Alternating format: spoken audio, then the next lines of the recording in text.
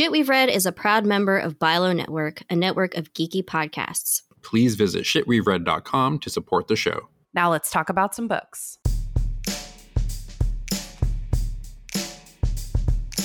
Hello, welcome back to another episode of Shit We've Read, a sci-fi fantasy book podcast hosted by some geeky friends. I am your host, Laura Benson, and I am here with my co-host, Jason Rico, who is being a perfectionist. Yeah, you can't see, but my book fell over. I needed to put it up. Hey, Laura, how's it going? Good. How are you? I'm doing great. It's Friday when we're recording. It's not nearly as hot as it has been the last couple days here in Sacramento. It's been bad, yeah. Yeah, so, yeah, it's a good day. Good. Well, we are here with a returning guest host. He's a host of Sister Podcast Before You Log Off and founder of our podcast family, the Bilo Network. Welcome back to the show, Sir Aaron Carter. Woo. Hello, everybody. Glad to be back. Thank you for having me on again. Of course. Yeah. Didn't know how I did the last time, so, you know. You did great. It was terrible. Oh, sorry. So something that's, I don't know if it's new or maybe you guys always did it, but did you always intro yourself saying you're a sci-fi fantasy book podcast? Yeah, usually. Okay, all right. I just thought you guys covered the whole range of, I know you guys have your other one, the After Dark series type of thing, but like, but I thought, in the daytime, everything was on limits, Yeah. Maybe one day we'll ditch the sci-fi fantasy. I think that's our comfort thing right now. I'm not That's looking cool. forward to covering Wuthering Heights anytime soon. I mean, whatever you're into, that's cool, whatever you're into. Yeah. We definitely try to stick with sci-fi fantasy. There have been a few times that we accidentally chose a book that wasn't. Yeah. Like the feel we got from the synopsis felt like it was one of those, but then it wasn't. Okay. That does happen. But I've done that once, not with the sci-fi genre, but I have done that once with a book.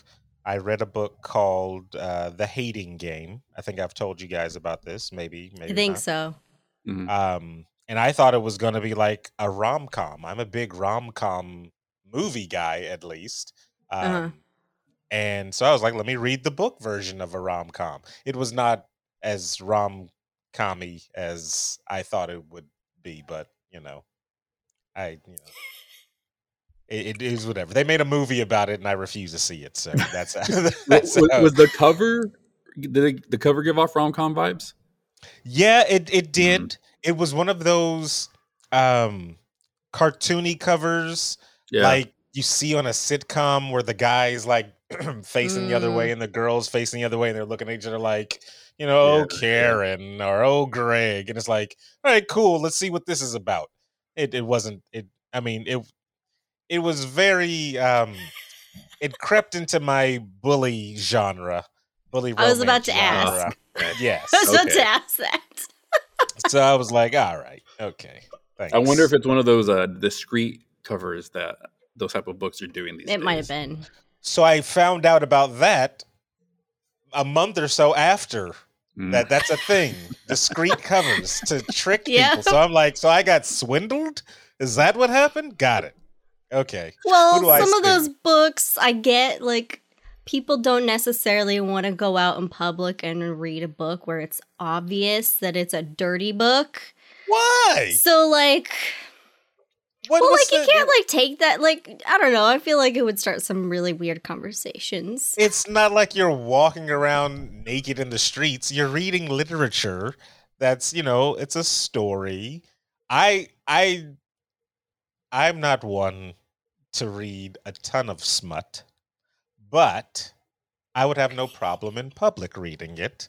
And if somebody were to look at me, sideways or second glance, I would be like, yeah, it's hot Allosaurus summer. Go check it out. Go check it out. Like, I have no shame in that area. Yeah, I have no shame in that area. Well, yes, I am reading Morning Glory Milk Farm. Yeah, exactly. Oh, God. Great book, by the way. Great book. I did read that. Great book. Oh, my Lord. I have not read that book myself, but it's probably one of my favorite titles. It is actually a pretty good one. It is on Aaron's recommend list. I definitely recommend it. There you go. Okay. Yes. This has apparently turned into an After Dark episode. All right. Saying. My talents are available for those episodes if you guys need, an extra one day or something. I don't, All right. Keep that in mind. For sure. Good to know. We'll keep that in mind when we do more planning. All right. Well, on this episode, our featured book is going to be The Kaiju Preservation Society by John Scalzi. But before we jump into that, I want to ask, what is some of the shit you've been reading? Yeah, I can go first. So I mentioned this at the end of last episode, but we had an author reach out to us, Jules McCallis, and to tell us about her debut novel, The Wizard's Ward, which I finally finished, and it was really good. I really enjoyed it. It's a young adult, like, epic fantasy. It's got dragons and elves, centaurs, pirates, some romance, some adventure, some danger. It's about a badass female protagonist who has, like, all these untapped powers. Like, there's a lot in the book that's a lot of fun to read. It's a really easy read. I got through it pretty quickly. It's just like a fun read. Yeah, so if anybody is into that kind of book, I definitely recommend checking it out. Cool. Aaron? I finished To Sleep in a Sea of Stars. And I love that so I purchased that book a while ago, and it's a very long book. Yes. And but I really, so it's one of these books, because I've read long books before, and I don't know if you guys ever get into this, where you've put a book down and then, like, for a little while, and then come back to it later and realize you don't know what's going on. Yeah. I like this book so much that when I picked it up after a month, or a few months actually, of not reading it, I was able to jump back in that world again. Oh, nice. Wow. I really enjoyed this book. It was narrated by Commander Shepard, the voice actress that did Mass Effect, which I really enjoyed. Nice. And it was just really deep sci-fi. Like, so Emma recommended it to me. Emma Skies recommended it to me, and she said, you're going to like how detailed they are with some of the mechanics of the universe with this sci-fi, because that's what I kind of really, I kind of dig on that. And I love the way they kind of explained all these things, how things work and stuff like that. So yeah, I finished that one. That was probably the biggest read in, a few months, besides little tiny comic books that, I've been trying to pick up and then put down. Oh, the other thing, can I say comic books, or we stay away from that? Yeah. It was, what is it? I just put it down, but it was one, Laura, I think you know this one. It's called something. Something's killing the kids, or something like that. What's killing the kids in the woods? Something is killing the children. Yes, something is killing the children. That's good. Yes. I started it, and I got to get back to it because I really like it. Like, yeah. Yes, I got to get back to that one. That's definitely a good one to read for spooky season too. Coming up. That's what I'm doing. Yeah. It's on my list for next month. Yeah, definitely a good comic book. I'm behind on all of my comics right now, but that's still on my list to, like, it's a higher priority for me to get through. Gotcha. Yeah, so, I think you first mentioned it to me, Laura, and so I put it on my list, but I put it in my list for October. So I've been waiting this entire time to get to it, and finally almost there. So I would love to cosplay the main character someday. I mean, there's not, like, nothing hugely special about her other than she's got her specific hairstyle, like gigantic eyes. Well, spoilers. What the hell? She's on the covers. Anyways, yeah, that's a good comic book and a good book. Sounds like you had some good reading. Yeah, I thoroughly enjoyed my reading. Nice. What about you, Laura? What have you been reading? I am actually in the middle of reading Prison of Sleep by Tim Pratt. It's the second book in the Zaxony Delatry series. Doors of Sleep is the first one. It's been on my list for forever. And so I just decided to listen to the audiobook one day because I have a lot of credits on Audible that I need to use. And I really enjoyed it. And then I saw there was a second book, and I'm really bummed that there's no audiobook for it. Because I really liked the audiobook for the first one. So, but I still liked the story enough to actually read it. So I'm reading the ebook for it. It's a multiverse story where the main character, every time he falls asleep, he moves to another universe. So he wakes up in a whole new world, basically. And so it's about him traveling through these different universes and different people he's met. And it's just really interesting because, so Aaron, in the last episode you were with us on was episode, was it 9? Did I say 9? Yeah. Episode 9, The Space Between Worlds. And I think one thing that we talked about was that we didn't get to see enough of the other universes. Yeah. This series, we see a lot of these different universes. Sometimes it's like literally like just a couple minutes that he stays. Sometimes he stays several days. So it's been really interesting kind of like seeing all of these different worlds that the author has created. So I've been really, really enjoying it. I don't know if there's going to be more books or if it's just a duology, but let's see. Book 2, Prison of Sleep, actually just came out this year, so I don't know. We'll see how it ends. So maybe the audiobook will come out a little later? Maybe. Yeah, it's possible. But I didn't want to wait to find out. I wanted to see what happened. So the first book, I mean, it could end in the first book, but there's definitely still, you can tell there's still more story after that. So I was excited to see that I didn't have to wait to get the rest of it.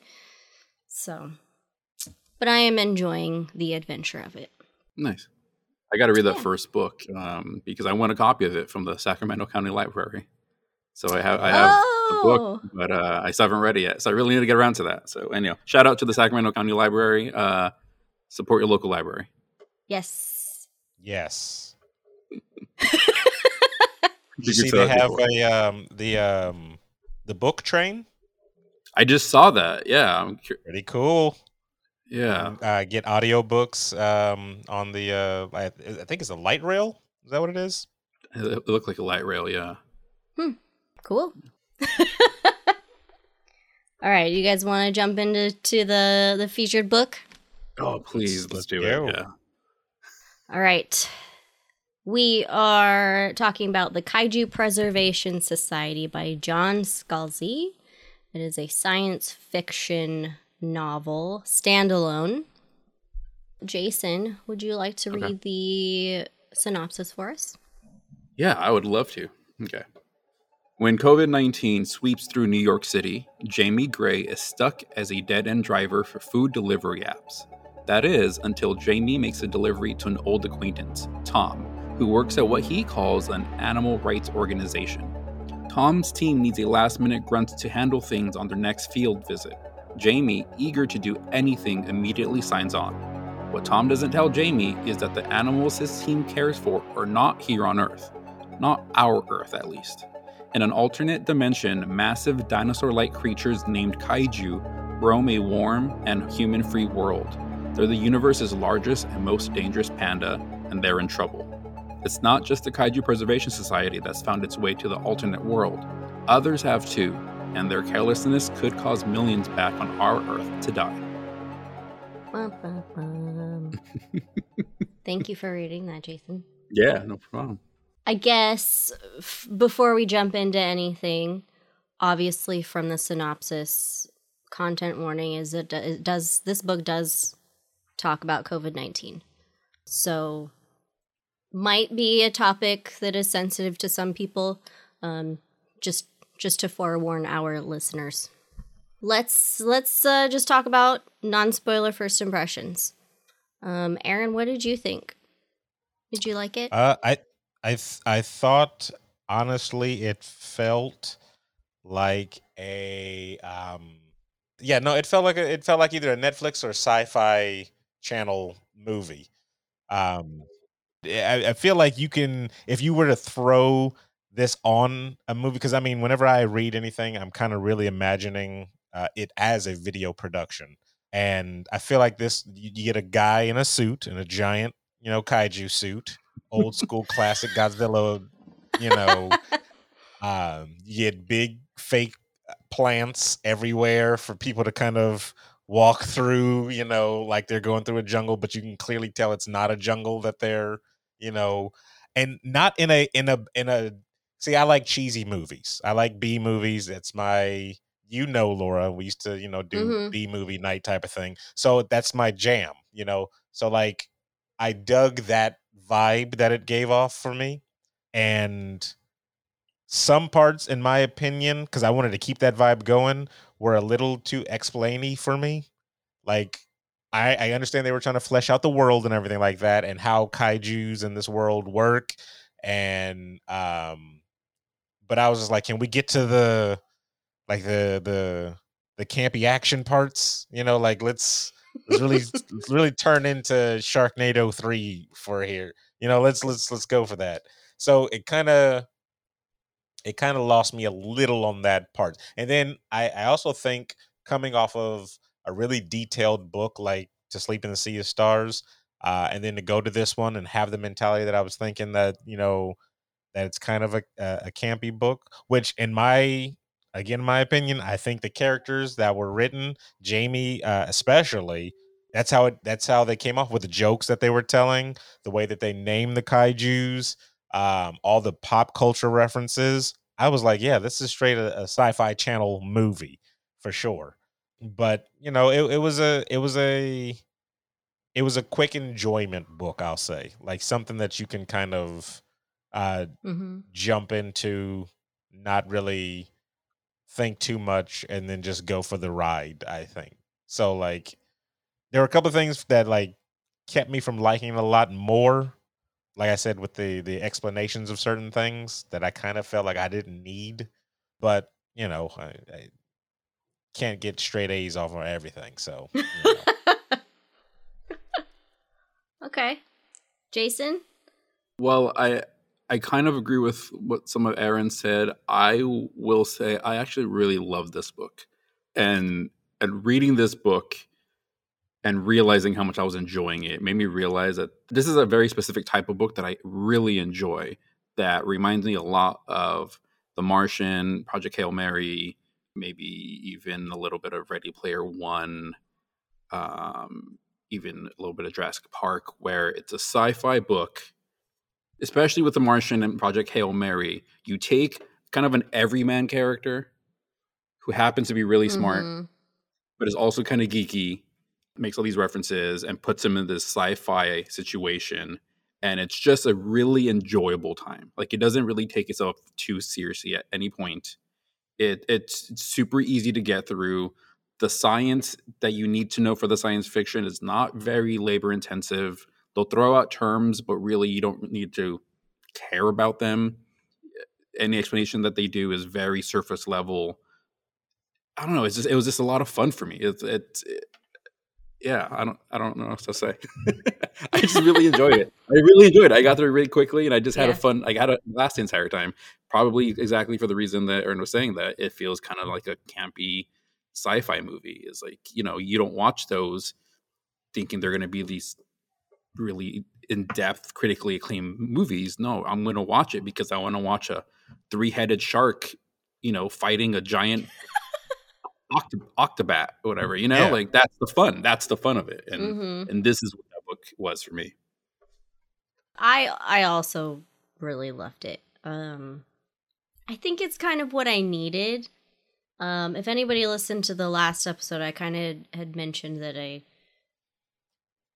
I've not been having the greatest couple of months, and so the last book was a little heavy for me.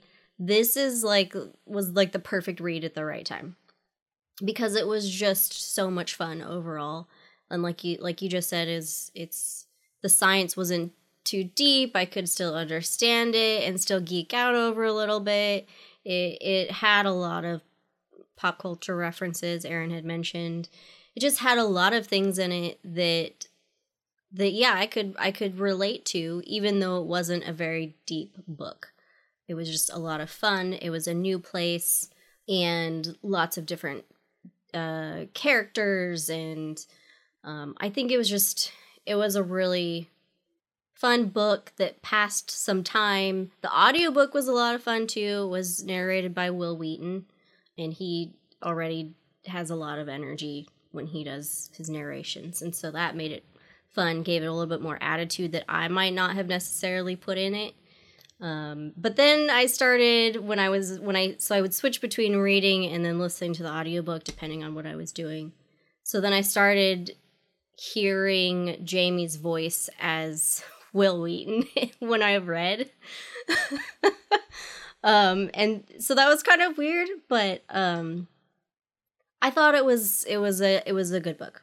It's definitely felt different from what we've been reading for the show. Yes. Yeah. Yeah, and that might be a big reason why I also enjoyed it. Like you said, like this was a nice kind of palate cleanser. A lot of the books that we've read, deal with deeper themes, which are great. But sometimes you just want to have fun with the book. Mm-hmm. And this is a very fun book, even though it kind of stems out of the COVID-19 as a backdrop, which I will say, like, for anybody, COVID-19 has obviously been very challenging for a lot of people in a lot of different ways. And if you're listening to this, hopefully you weren't too personally impacted by it. But that is really just kind of the setup for the book. It's not, I wouldn't say it's a really big part of the book. Mm-hmm.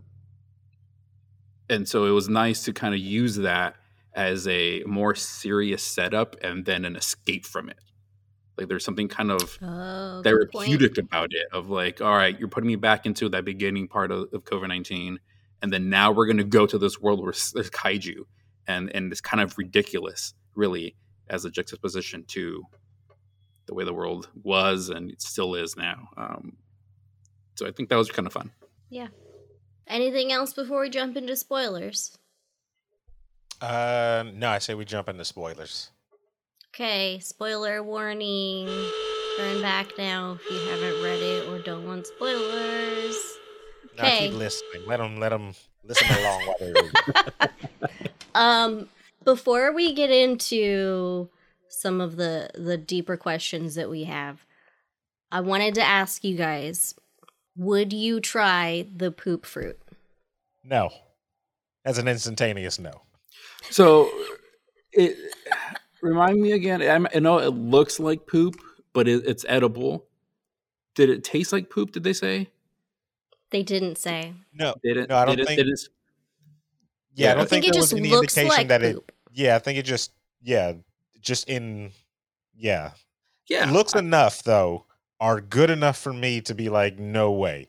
Like, there's a lot of issues I had with the world that I overlooked because I had the mindset of like Sharknado, right? I'm not gonna question why there's sharks in the tornado, right? So in this world, there's a lot of things that I feel like those initial shots that they received to go there, I don't think they would cover everything. I feel like there was a lot of pathogens that probably would have been passed, real fast. So when they explained this poop fruit, I was like, I'll bring a sandwich from the other world. How about that? How about I'll bring a sandwich from the other world, or how about we get some trucks in here to bring some McDonald's for everybody or something? Like, where's the sponsors at? So we can, the billionaires are fine, but can we get some, hey, brought to you by Taco Bell for a hot, meal or something like that?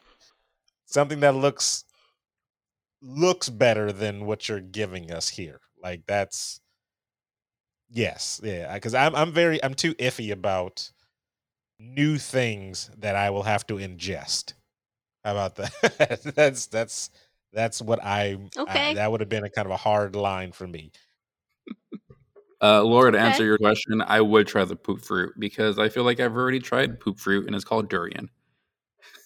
Wow. What? Durian. Have you guys never had durian? No. I don't think I have. Okay, you guys need to look it up. Anybody else who's listening who's never heard of durian, look it up. It's a fruit. How do you spell it? Durian. It smells very bad, and it's not an appealing. It's an acquired taste, I guess. Is I the thought that was proper term. jackfruit. No, Yeah, I thought not it was jackfruit too. It looks exactly like it too. No, Yeah. different. Yeah. Durian's different. What? You know what? The picture. I don't know if you can see that, but the picture that I saw on my screen is that. Yeah. So I'm gonna go ahead and guess that it does smell very. It smells Oh, very here you bad. go. Durian versus jackfruit. Oh, nope. Says they're a whole different fruit. Mm-hmm. It's pretty high in carbs. I tell you that. And yeah, it is. Interesting. It is not pleasant. Smells terrible. So, like in the book, they talk about eating that. I can't remember if they say were there alternatives. No, I think the poop fruit is just one of the like adventurous foods to try. Yeah. Like in the cafeteria, they said that if you want to be adventurous, there's this section over here. You should try the poop fruit. Yeah. Yeah. I can And always then that close was my a eyes when I'm gift. eating it. That was a gift for one of the new guys or new people. It was a stack of poop fruit on their desk. Yeah. I'll just close my eyes and it'll be fine. I mean, as long as it doesn't have the consistency or the heat of poop, I mean, then I'm okay. I'm just saying, like, if I close my eyes and I don't know what it is I'm eating, it's fine. Gross. yeah. No, I don't I'm think all right. I would try it. Oh, okay. More I poop don't fruit think for me. so. Yeah, you can have my Yeah, you share can of have poop. it.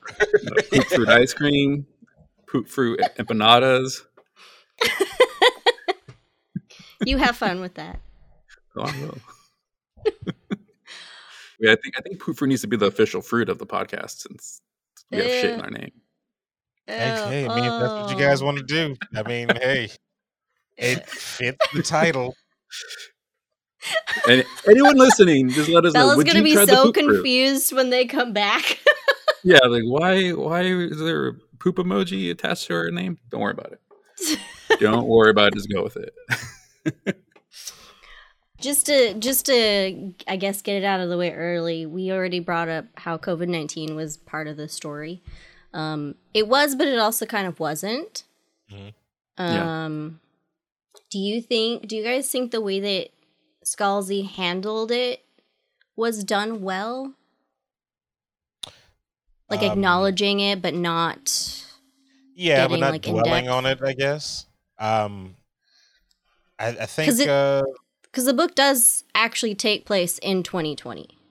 yes. What I did like though, like you said before, was how it's an escape though.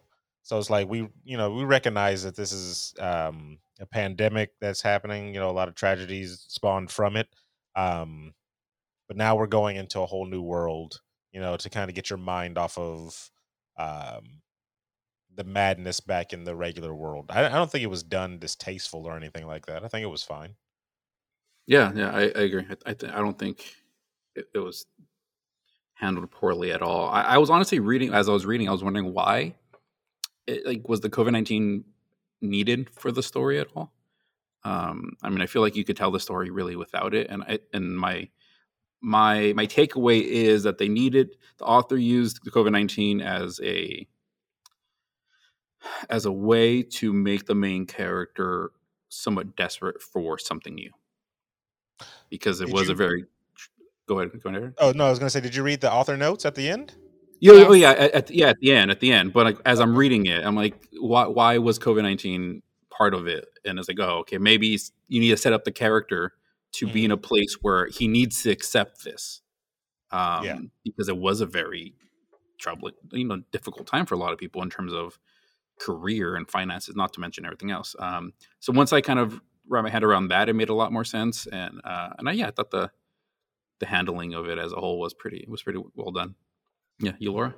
Yeah, I thought it was done well too. Reading this synopsis, I thought it was going to be more part of the story, so that kind of worried me a little bit. Yeah. But it was really just the beginning when we're learning about Jamie and their situation, and then there's just, I guess, references to it here and there, and just acknowledging that they don't exactly know how things are going because they're so, obviously they're on a whole different universe, so they're just not connected enough to know. And so I thought they did a pretty good job, because, and it also does, it's the story, I think it starts like in the beginning of when the pandemic starts. So like it doesn't get into a lot of detail. It doesn't get into the time when things got really bad, so didn't have to address that. But yeah, the author letter, I was going to bring that up, is Scalzi talks about how he was trying to write a different book during the pandemic, and he just couldn't do it. And he ended up writing this book instead. So I think this book was his escape. Mm-hmm. Was his way of dealing with the effects of COVID-19 and the economy and things like that. And just kind of like let his imagination run wild with it.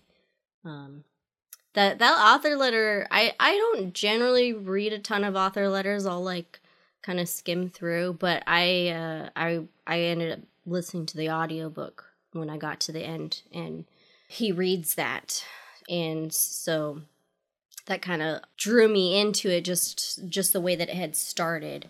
And so there was a lot of really interesting things that he talks about in that letter. So if anybody has read this book and didn't read that author note, I do recommend going and reading it, because it was interesting to see like his experience with writing, kind of a window into 2020, 2021, and his thoughts behind this book.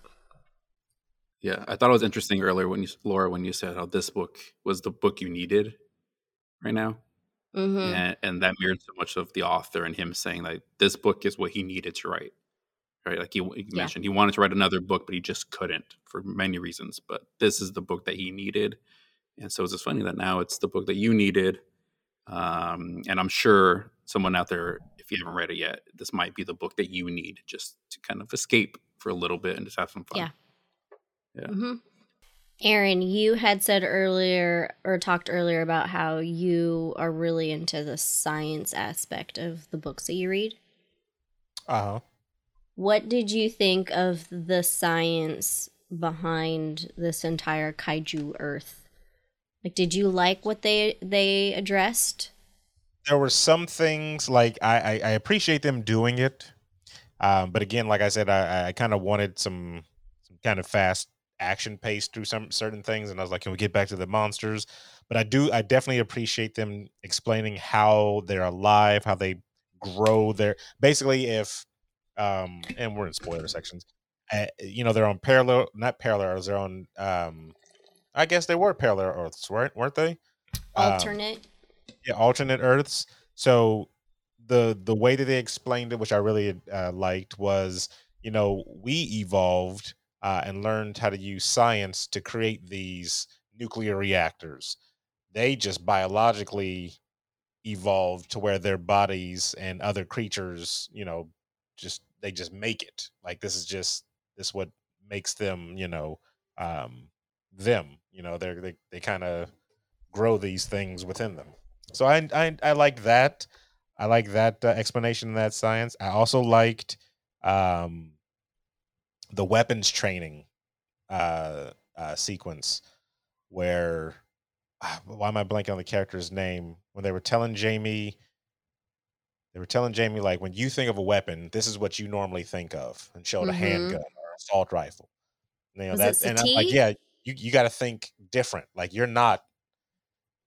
isn't, this isn't Kansas anymore. You got to think differently. And then show Jamie these different, hey, the monsters will be attracted to these things. So maybe you shoot something there, you don't want to be eaten, so, and I appreciated that, because it made you think outside of the norm. Yeah. Because you're thinking, hey, these are big monsters. These are a bunch of creatures that can eat me. Let me go grab a gun and take care of these things. And then you see the ramifications of that thought process too later on in the book when you have soldiers going up against those type of things and stuff. So I really appreciated that. But I think it just kind of my thirst for action, because I was like, this is what I wanted from it, was kind of overshadowing some of those. And I didn't, maybe I didn't appreciate it as much as I should have, but that's a fault of my own, if anything. But I like the science that they put behind a lot of the things. So yeah, it was good. I always appreciate that they attempt to address these things. Like Yeah. they don't have to have perfect answers for me, but I like the fact that it's like, yes, I know these are some things that you might have questions on. This is my way to explain it. Okay, let's just move on. And that's usually good enough for me, right? Like that happens so much in sci-fi in general, like especially Doctor Who. Like Doctor Who will just throw some sciencey sounding words. It's like, okay, I'll accept it. And you're like, sure, cool, sounds good to me. Let's move on. I liked how so at first I did feel like it was a lot of exposition. It felt like there was a lot being thrown at me, but at the same time I realized what's happening is I'm going on this journey with Jamie and I'm learning the same things at the same time. So after a little bit, I just kind of like accepted it. And some things, we probably didn't really need to know, but it felt like it was just kind of building the world a little bit more, creating more understanding. I liked how a lot of the science reminded me of the different monster kind of movies or lore that he kind of like pulled from, which obviously connects into pop culture. So we see a lot of references to Godzilla, Jurassic Park, and Pacific Rim. Those are the top three that felt like a lot of details were kind of taken from those and kind of put together in this world. It was kind of like a homage. Yeah. It's also the author's way of letting you know that he's in on the joke, right? Like if you're going to do a book about kaiju, of course you're going to think about Godzilla or Pacific Rim. And the author's like, I'm right there with you. Like they're, showing up to this brand new world. They're like, welcome to Jurassic Park. It's like, yeah, I get it. You're going to be thinking about this. I'm thinking about this too. We're all doing this together. Yeah. Did you mind them tying it into the actual lore of Godzilla? Being like, where do you think they got their inspiration from? One of them crossed over. I loved it. The Japanese saw it, and boom, now you have Godzilla. Like, yeah, I really enjoy that. I wasn't expecting it. Tying it into real world things. Like, hey, this is why this happens.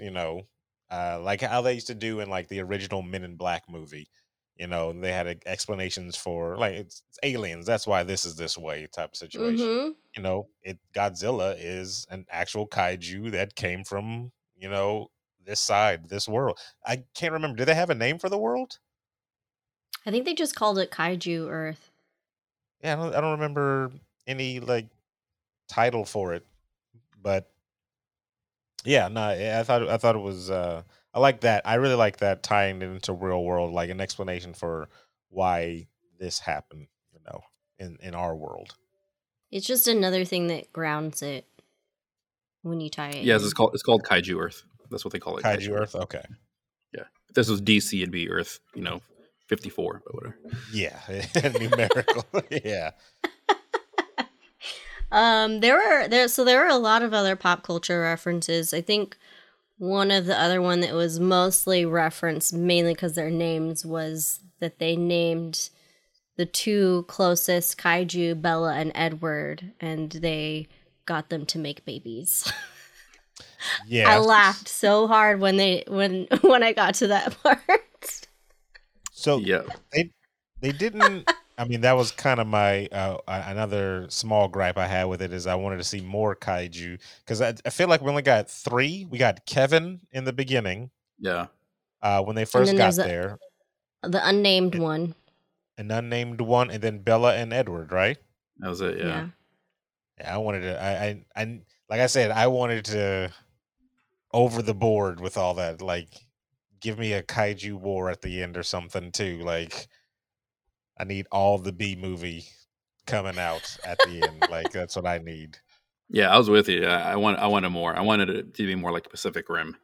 Just kaiju just battling it out and just and I've only seen the second Pacific Rim. I've never seen the bad one. What? I've never seen the first one. Aaron. Oh, okay, we need to have a movie night. You gotta watch that. I got into it late, of course, and it was on streaming, and I was like, I'll watch it. Why not? And I was like, this is pretty bad. Aaron, you have to watch the first one. Only the first one. I'm a John Boyega fan, so I was like, well, he's in it. He was good, but the movie itself, it didn't know what it was trying to do. I think the second one has its merit for being dumb. And that's what I thought it was going for. I thought it was going to go for like super campy. No, but if you want kaiju fights, you definitely watch the first one. The first one's good. Here's the other thing when I was going into this book, because I'm not a kaiju movie fan. Okay, I was going to ask you. Yeah, I don't care for Godzilla. When Godzilla versus King Kong or King Kong versus Godzilla, I can't remember what it's called, but when that came out, and I have a friend, Steven, is big into those. He said him and his dad would watch like the old school ones, guy in a suit type of stuff. I never really got into this stuff because I felt like they started moving towards like, what are the humans doing? I don't care about what the humans are doing. I want to see that fight for an hour and a half. Like, the humans are, if I want to go see humans, I'll walk outside. Let me go see the big lizard versus the big octopus or butterfly or whatever. Show me that. That's what I wanted to see. So I thought at least in this, and it's a preserve, right? You got to show me the different types. Like, I got to see 20 different type of kaijus at this preserve. It's a preservation. You're supposed to preserve these things. Like, let me see them all. Let me, show me them. But I was a little, again, disappointed to get 4. Like, that's it. That's all you guys have saved this whole time is 4 of them. Come on. Maybe in the next book. Maybe in the sequel. In Jamie's next tour. Were there any other pop culture references that you guys liked? There's a lot. Places. Huh? Oh, trading. The Trading Places one, the dollar bet. That's good, yeah. Because that's that. And here's the thing about that. There's a movie, and I don't know if you guys have ever seen it. It's called Coming to America. Mm-hmm. And there's a Trading Places. There's 2 characters from Trading Places in that movie. And I, as a child, had never seen Trading Places. So when their cameo and their reference to Trading Places comes up in that movie, which is one of my favorite movies, Coming to America, I didn't get it for like 20 plus years. So I had no idea. And then I finally watched Trading Places and I was like, whoa, these are the same guys from one of my favorite movies. So then when I heard it in the book, I instantly, when he called it oh my gosh, now I'm blanking on that. It's a something bet, like because one of the characters is Mortimer and the other one is I can't remember. But when I instantly knew what it was. Was it a buck bet? Was that the term? It was like a buck bet because it's just $1. That's all they, that's all. And I was like, I know exactly where this is from. I got this. So I appreciate it. It ran deep with me on that one little, shot out. I didn't realize that those cameo characters were in the movie until I watched, I think it's the Netflix documentary series, The Movies That Made Us. And I think they did an episode on Coming to America, and they talk about the director wanting to get those 2 characters back into the movie and how the studio was against it or someone was against it. And then they were going to cast someone else for it. And then that didn't work. Things fell through. And so the director's like, hey, those 2 guys, they're available. I can call them up right now. And so that's how they got them into the movie. Wow. It's a connected universe. It's canon. That was the first. Is coming to America. Yeah, all you kids today with the Marvel Cinematic Universe. No, there was the Eddie Murphy Cinematic Universe. Yeah, Eddie Murphy Cinematic Universe. Yes. Yeah.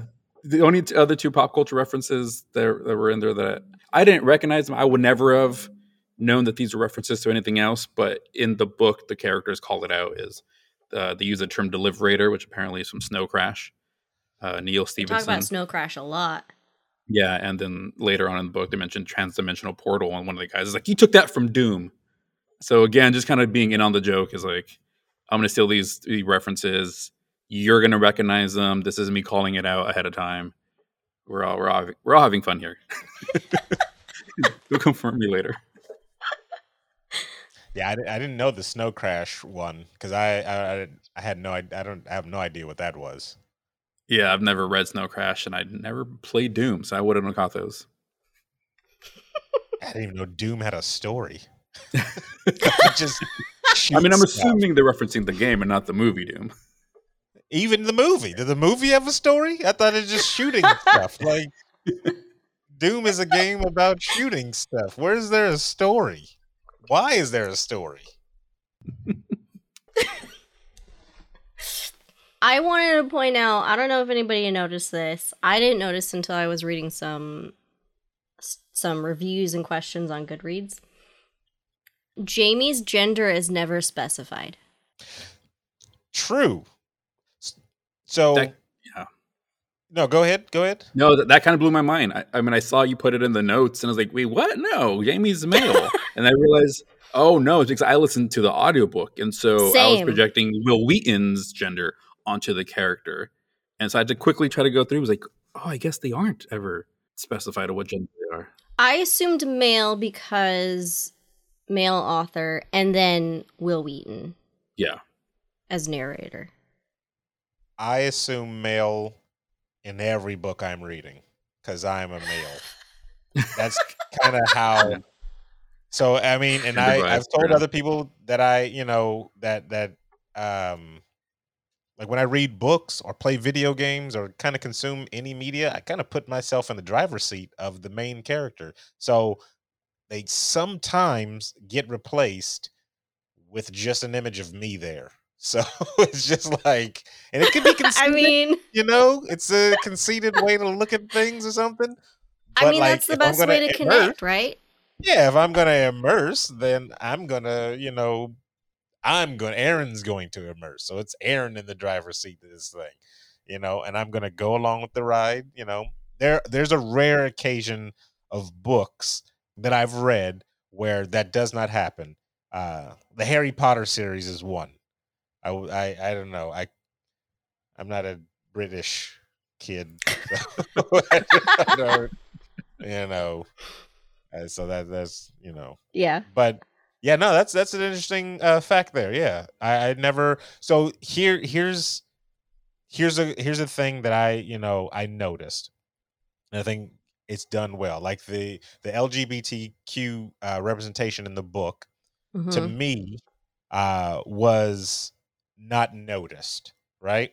So it was like, this is the world, right? We presented to you. It's nothing that, this is the characters. This stands out. Nothing stands out. This is the world. And it flows very well. It reminded me of, have you guys played Borderlands 3? Sure haven't. Mm-mm. Okay, so they have representation in there, and I was playing with a friend of mine. And when I said it at the end, I was like, oh, they show good representation. This should win the award at the Video Game Awards for like representation. And my friend was like, what are you talking about? There was none in there. And I was like, it was all over the place. That's how well integrated it was, that it was just a part of the world. You didn't even realize that it was. Yep. Like, because it's the world, right? So when I was going through this book, it was just, I never saw anything as, different. It was just a part of the world. So I like how that's like that's blended in. I never assumed anybody's, I guess, race as well. Like besides maybe 3 characters, I think that they described as well. what was the pilot's name? Oh, Maybe fudge. some names, if anything, but that's about it. So I like when it blends well. Like I like a blended picture, and I feel like that's what it did. The book did do that well. Yeah. Yeah. The author used a lot of varied names to represent a lot of different cultures. Even if you didn't always know what culture they came from, you can tell they weren't just like white culture. It was like, oh, this is definitely like Middle Eastern name, or I think the pilot was either the Canadian lieutenant, or am I blanking? Yeah, you find out at the end. Yeah. That's right. When he got all the respect and all that stuff. Yeah, that was a. Yeah, but I agree. I mean, it's great that that's just the world we live in. You don't need to call it out because the world we live in is very varied. So yeah, and that's exactly what he was going for. There's an interview online where he is talking to somebody about it. They bring up there's no obvious gender for Jamie, and so they start talking about gender and representation. Scalzi does call out the fact that yes, Wil Wheaton does narrate this book, so a lot of people assume that Jamie is male, but then he goes on to say that Will also narrated the Interdependency series, who has 2 female main characters. So he's read for females as well. So he says that people don't necessarily have to base their genders on who reads the audiobook.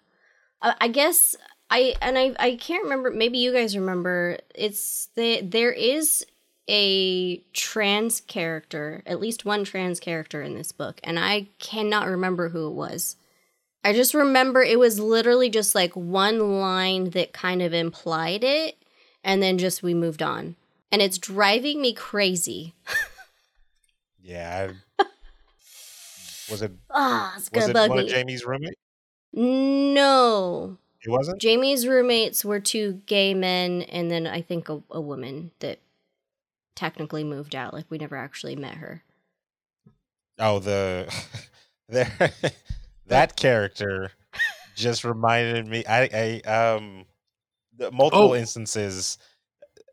You found out? I remember. Yeah, it was. I think it was one of the roommates, Laertes.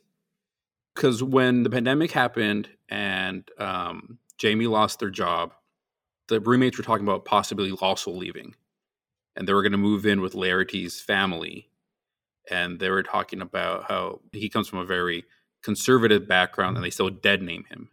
Yeah, I remember. So that's what it was. Laertes is trans because you're talking about how they still dead name him. Okay. That's why I couldn't remember. It was so early in the book. Yeah, it was early in the book, yeah. Sorry, Aaron, what were you saying? No, I was going to say that phantom roommate that they had reminded me when I worked at a job and worked with a woman that quit that I never worked with. And they were like, she just quit. And I was like, oh, okay. Who was that? I don't know who that was. Oh, so, I didn't know I had a new coworker.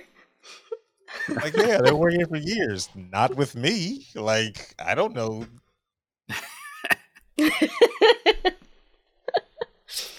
Anyways, we know for sure there is also a non-binary character, which I loved that it wasn't specified. I just realized when I was listening to the audiobook, they were being referred to as they.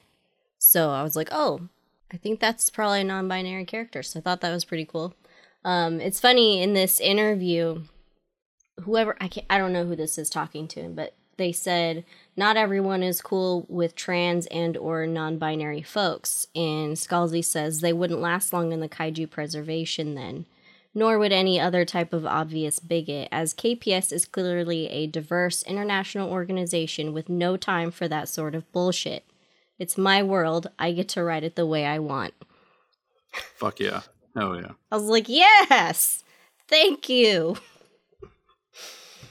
So this is making me actually want to like look into some of his other books because from what I gather, he tries to have a really great representation in everything. Because at some point, I know in this interview too, he says like that is the world we live in. So write it the way that we live it. There is one book by him that's been on my list even prior to this book being announced. It was called Red Shirts, which is very clearly based on Star Trek. So if anybody's a Star Trek fan, you know that anytime in the old show, the original series, any person that went with the main characters always had a red shirt and they would always be the ones to die. And so that's kind of became the joke. If you're a red shirt, you are cannon fodder. And so this book is basically about those type of characters. And so I put this on my TBR list, a few years ago, haven't gotten around to it. But after reading this book, I'm definitely going to go back and read that as soon as I can and also check out some of his other stuff. Yeah.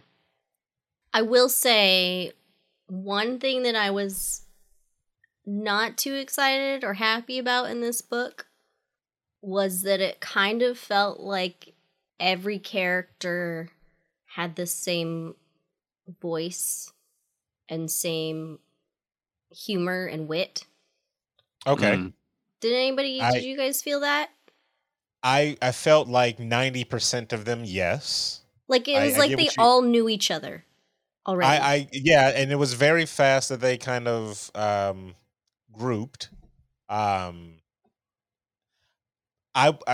this is what I think this is what kind of docked points for me, because I was with the characters.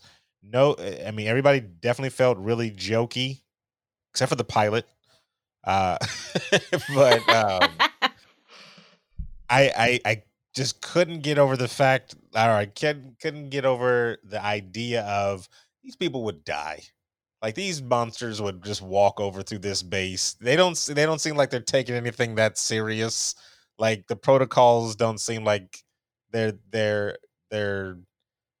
like, it seems like they're on cruise control, because when they got there, the person that was doing the orientation was drunk, right? Yeah, I was about to say. She was drunk and was like slurring. Yeah, slurring. And I'm like, this is important stuff here. There are monsters out there. Give us a little bit of, get some decorum here. Like, what's going on? So that's why I kept putting it into this, like, it's a B movie type of thing. So I shouldn't take it. And mind you, again, I'm just coming off of Sleep in a Sea of Stars. And they're definitely more serious about their protocols with different life forms and stuff like that. And I shouldn't judge one book towards another, but that's just the mindset that I was in at the time. Like I kind of jumped from one right into the other. But yeah, everybody seemed very campy and jokey, and it could have been, for me, it could have been Will Wheaton reading everybody. Or true, or they were just written that way. But when Jamie got over there, they caught on to jokes very fast with the, what was the reference that they kept making over and over again? There was one reference that they kept making over, but everybody caught on to it real fast, and I was like, everybody's watched the same movies. Like, like we've all seen these, okay. And then Jamie seemed out of place to me, because everybody else seemed to be like have some type of science background. And during their final like mission, I'll say, I kind of felt like the room would be like, well, Jamie, why are you here? Like, we know how to do the science stuff. We know what we're supposed to do. You've been lifting things this whole time. Why are you here right now? The feel that I got from Jamie's job is a PA on a film set. Okay. Jamie is just doing whatever he's told to do. Oh, see, there I go. I think right? Nail. What was that? But they went to Jamie at the end and was like, we're kind of asking, do you want to come with us to go basically save the world, right? Mm-hmm. Why? Why are we getting Jamie out of everybody on the base that, that's already got experience. Yeah, has got experience with these things. I think Jamie had proven themselves at that point. They already faced the kaiju. They shot the cancer into the mouth. They are already a hero. So at that point now, it's like, all right, we know you know what the fuck you're doing. So you want to come with us? That could be a reason. But I'm more of the like, you did it once. We're about to go to something super serious. This could destroy our world. Like this could mess up a bunch of stuff on our world. And then you got a psycho that's about to try to grow these things, or grow these power plants on our, our side of the in our world. And this cannot happen. This is a very serious situation. Let's take the loader. That's what I felt like it happened. let's take the loader. What I was thinking was maybe we don't have a good idea of how large of a team they have or how large their base is. Like, we don't know how many people are actually working there, what all the jobs are. So, like, if you're on a small team, everybody wears multiple hats. So that's kind of what I took from it, is he doesn't have a science degree, so he does everything else. And if he's trained to be on land, on the ground, and he's trained with these weapons, then they're going to use him wherever they need him to go that doesn't have to do with science. I would accept that as well if they didn't come to him as kind of a friend. That's where I looked at it. They came to Jamie as a friend. They wanted him to go because they wanted them to go because they are friends. Okay. We want you in on this because we know we know you'll come with us because this is a hero moment. And the higher ups or whatever, the higher brass wouldn't want us doing this. We gotta, sneak. So we're coming to you. But I don't know. I just couldn't get over the fact of like, what the hell is Jamie there for? Like, well, they even say that in some of the meetings. Like, I don't know why I'm here. And I'm here because I brought the food. Yeah, I mean, yeah, right. Like, Jamie was a PA, and okay, hey, I was waiting for Jamie to become the weapons specialist. Honestly, like maybe do not a montage, but like a month or so time skip where it's like Jamie's got this down because Jamie's been giving these tours to the billionaires for a few months now or whatever, or maybe a few tours. Like Jamie's gone back and forth, so Jamie's got it down. Like weapons specialist, getaway specialist, and then we do the big conflict at the end. Maybe after 2 tours. But this is, fresh from the other world. I've got into one combat scenario. I got my what is it? I want to say the order. What is it? The hollow title when they induct them into the groups after something crazy has happened to them. Yeah, the orders. Yeah, the orders. Yeah, like this is, I got here on Monday. This is happening on Friday, and we're in this. So I'm like, somebody. I feel like there should have been more deaths. Somebody should have gotten, I mean, there were deaths. No, there were no. I'm talking about from their own team side. Like there was the group that went out there from the first Copper Helicopter 1. Yeah, Helicopter 1's group, but that I'm talking about from mistakes, not from an outside source doing various things. I feel like the days from last accident should be 0 on the side of the wall there. That's what I feel like. Okay. Well, harsh criticism. It's very, but I mean, I feel like, and that to me would have added to the campiness as well. It's like, oh, well, it reminds me when I worked at Lowe's and I had to do training about the equipment, the power equipment. It's very dangerous. And during the training, they said, falling off equipment was the second most cause of fatal accidents at this job. So I was like, okay. And I went and asked my boss right after, because they didn't tell me during the training. They said falling off was second most. What's the first most? And she looked me right in my eyes. She said, I don't know, rhinos. And I was like, what? Like, so that means you don't know. So the number one cause of death around here, we don't know? Okay. All right. This is cool. So now I don't even know what to look out for. Cool. That's the vibe I got from Drunk Orientation Day. That in this book, that's the vibe I got. And I was like, all right, we're going to die here, guys.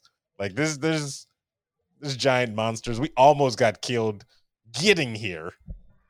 Somebody's going to, oops, I left the barrier down last night and now the mosquitoes are killing us. Like, oh no. I had that feeling the whole story. Once they got to the kaiju, world. All right. Well, Aaron has no faith in these characters whatsoever.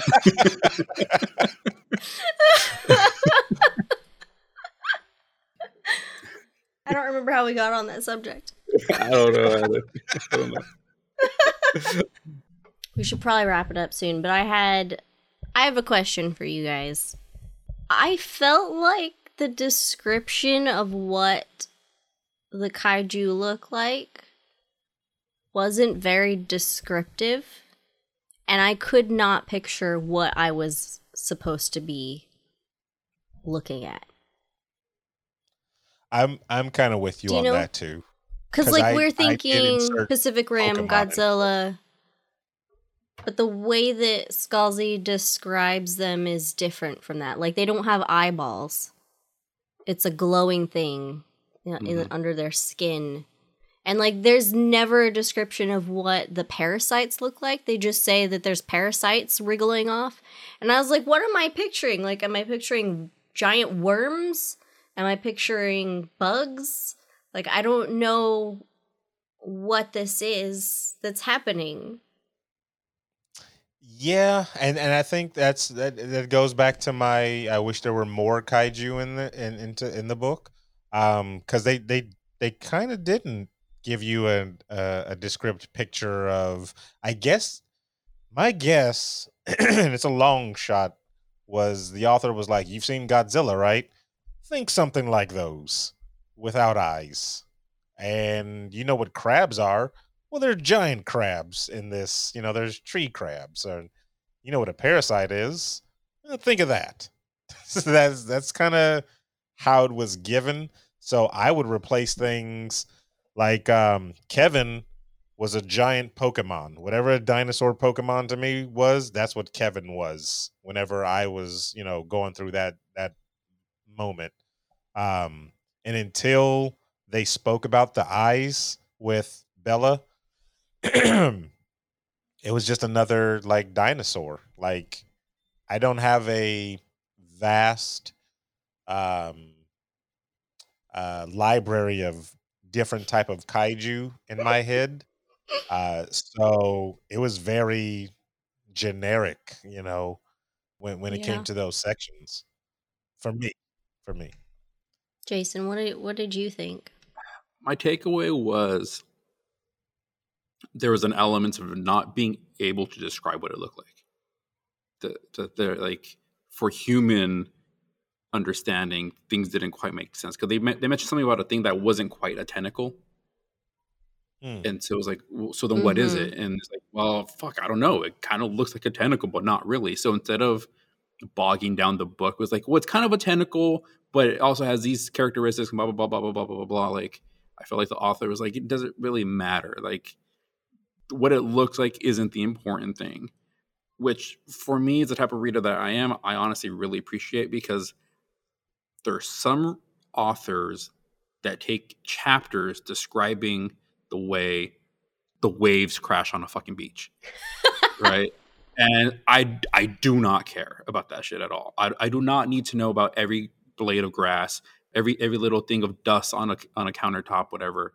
That's great for some people who read that and they love it and they can really visualize a space. That's not me. I'm more of like, what's going on? There's a kaiju. Cool. What's happening? It's chasing us. All right, I'm in. Let's go.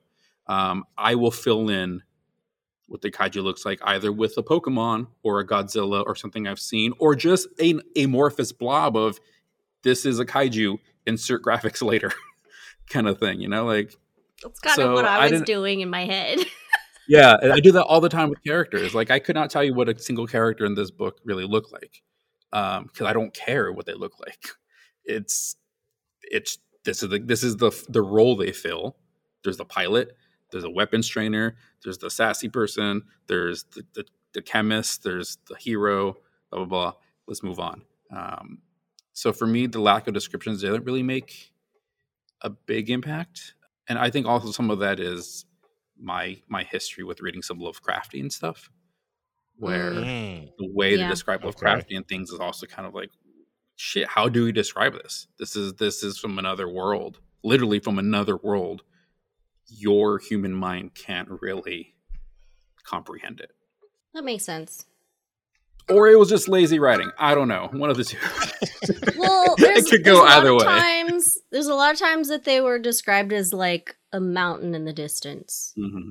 And then, there was that reference of a tentacle, but not a tentacle. And it was just kind of like all over the place. So I ended up just thinking it was like just some kind of giant blob thing.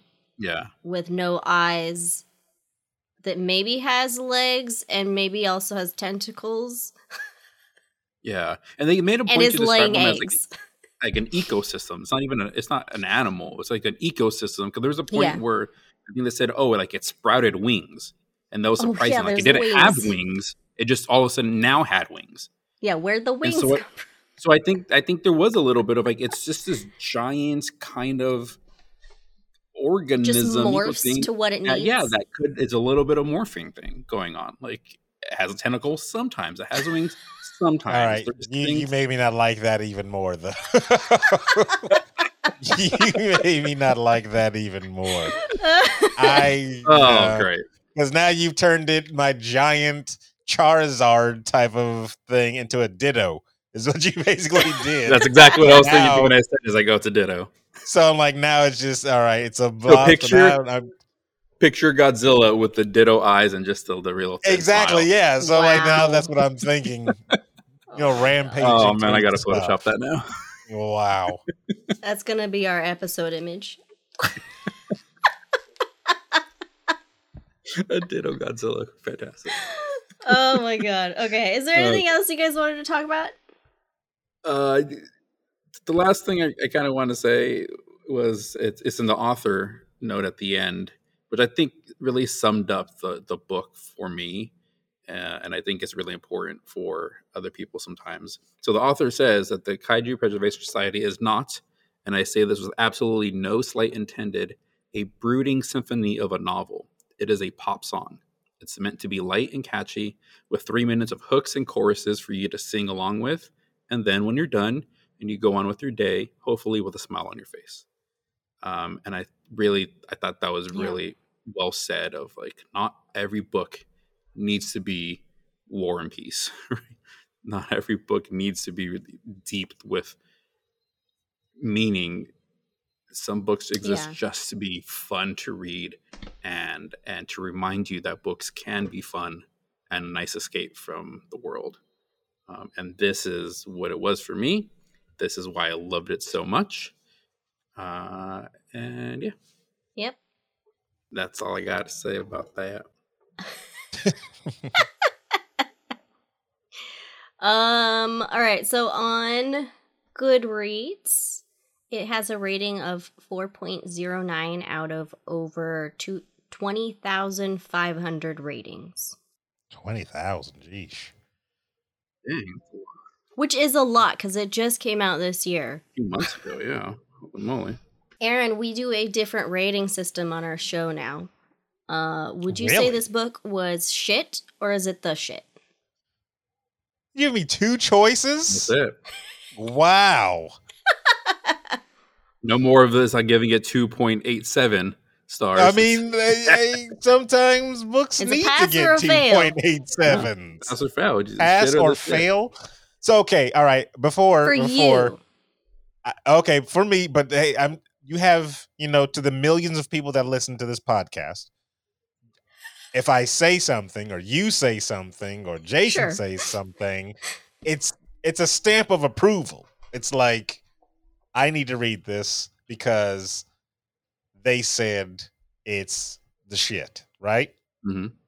Fair enough. That's what I'm taking away from this. If they agree with you or me No, or Jason. don't backtrack on this, Laura. We're gonna go. We're gonna say this is the. I'm with this you. Is the, that's kind of. I don't know what that shit. Yeah. I don't know what that guy is that has all the buttons that tells people to buy stocks or whatever, but that's what I feel like this moment is for. Bye. Yeah, this is read. So I'm going to say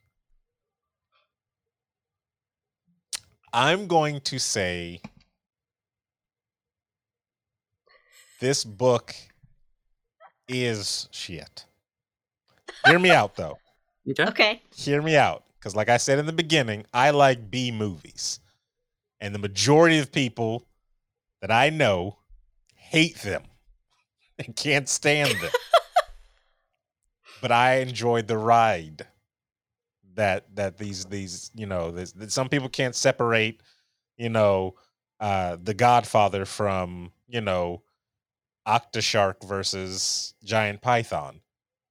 I think they're one and the same. I think they're both, they have their appeal to them, right? So that's why I'm saying it's shit, but in a good way. So you're saying it's a turd, but it's a nicely polished turd. It's high fibrous. Did you like the book? Huh? Did you like the book? Oh, well, see, I like the book. I can say I like the book. See, that's what I'm saying. Your rating is, I need a little. Let the man answer how he wants to answer. It says shit or the shit. He's saying it's shit. The book shit. All right, fair enough. All right. If you want to know more about my definition of shit, you can follow my shit blog that I'll start to explain more.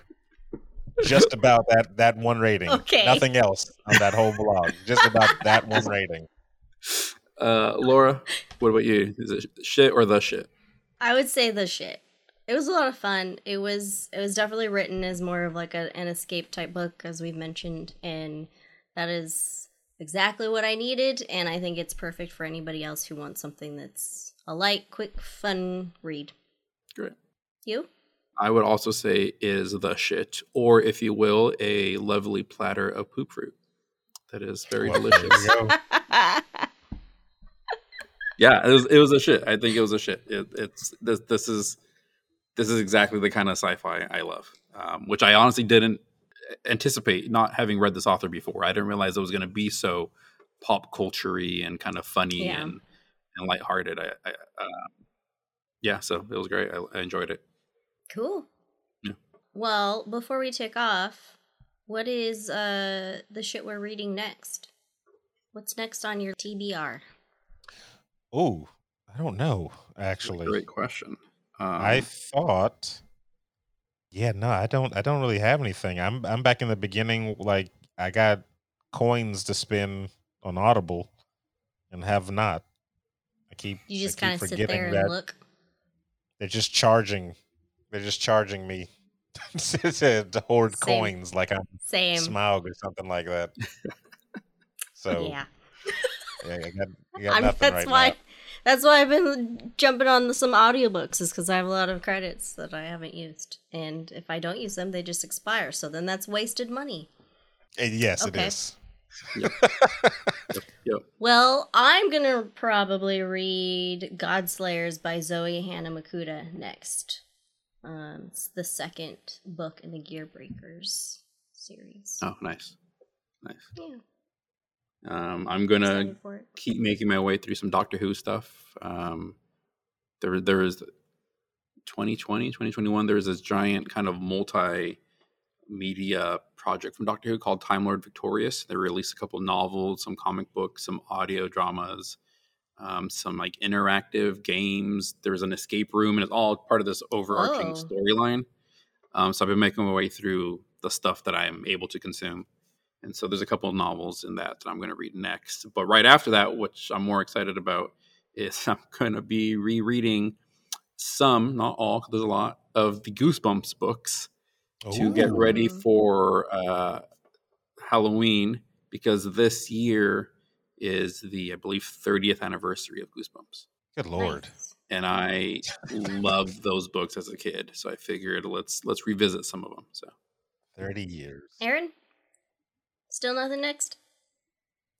Probably No. pick up more of the comic book. The What's Killing Them Children.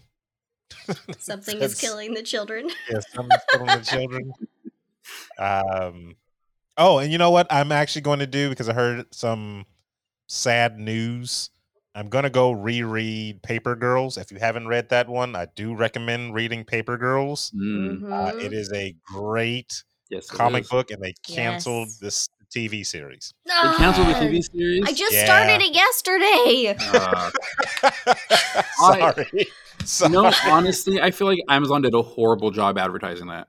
Like they did no advertisement for it. Like everything you see is fucking Lord of the Rings, Rings of Power, or whatever, but no love for Paper Girls. You're 1,000% right, because I spoke to Emma about this a year ago, because we were like, I read the comic, I love the comic. I'm like, oh, they're doing a show.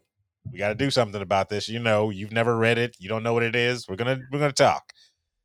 And when it came out, I was a week late on knowing that it came out. I was like, this was released? Yeah. Like, where was a commercial, a flyover ad or something? Like, I got never nothing. saw any ads for it. Nothing. That's so disappointing. They failed when it came to advertising this. But whenever I opened up my Amazon app on my phone just to buy something, it's automatically Rings of Power in my face before I even get to shopping anything.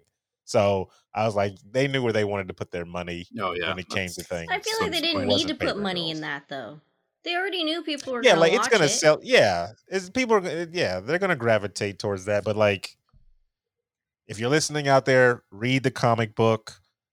It's fantastic. It actually like literally became one of my like top 5 comic books. It's very good. It's a good comic book. I really enjoyed it. And watch the show too. Watch the show. Give them some love. Still watch it. Yeah, maybe they'll get picked up by Netflix or something. I don't know. Yeah, maybe somebody will save it. Yeah. The sad thing is that like the Rings of Power is Amazon's attempt to do like a Game of Thrones, right? Like that's what they wanted to position it as, but they didn't have the foresight to position Paper Girls as their version of Stranger Things. You know why? Do you know why though? This is because I was talking about this with friends when I heard the news that it got canceled today.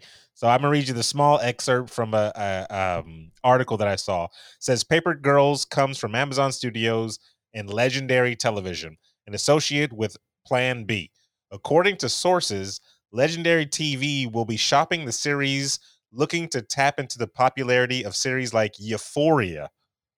What? It's not Euphoria. That's what I don't understand. What?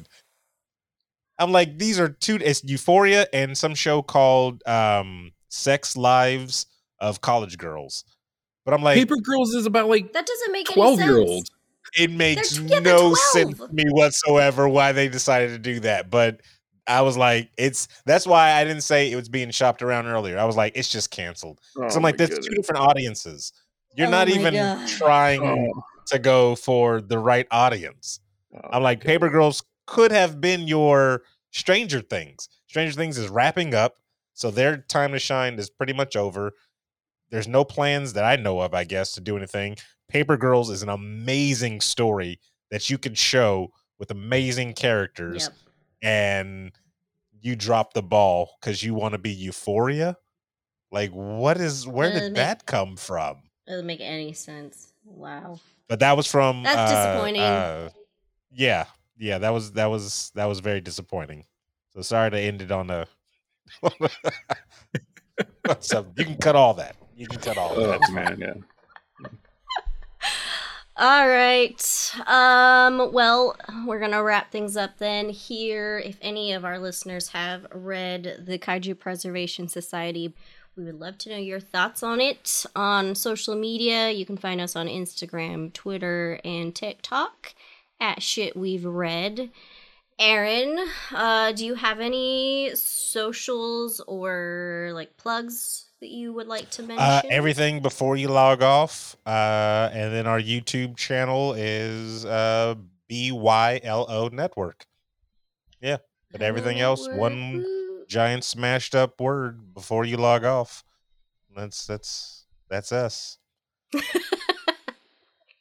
Okay, so next month, Shit We Read will be back with a discussion on the book In Every Generation by Kendara Blake. We're going to have returning guest host Z LaFrance and new guest host Megan Wilson. Very excited for this. Yep, it's a Buffyverse novel. And so I figured it's Halloween. We're going to talk about some vampires, and in order to talk about it, we're recruiting our own group of Scoobies. They're both big fans of the show, so I'm sure they'll have opinions. All right. Well, Aaron, thank you again for being on the show with us. Thank you for having me. Fun. Yeah, man. Thanks for coming on. Jason, also, thank you for doing this episode with me again. You're very welcome, Laura. Yeah, no problem. All right. Oh, and also, Bella will be back next episode as well. So, you guys are getting a kaiju on the show next time? Yep. The production quality has gone up immensely since the last time. Right from the kaiju mouth. Wow. Bella's side of the story. Well, you guys had special guests from the book join in. Wow. Bella from the book Kaiju. All right. Thanks, guys. Bye. Bye. Shit We've Read is hosted by Laura Benson, Jason Rico, and Bella Romero, with music by Joshua Chilton and editing by Jason Rico. To join the discussion on this and all other books we've read, find us at Shit We've Read on Instagram, Facebook, Twitter, and TikTok. For more information about us or to request transcripts, please visit shitwe'veread.com. This podcast is part of the Bilo Network. Visit bilonetwork.com for more great geeky podcasts. Thanks so much for listening.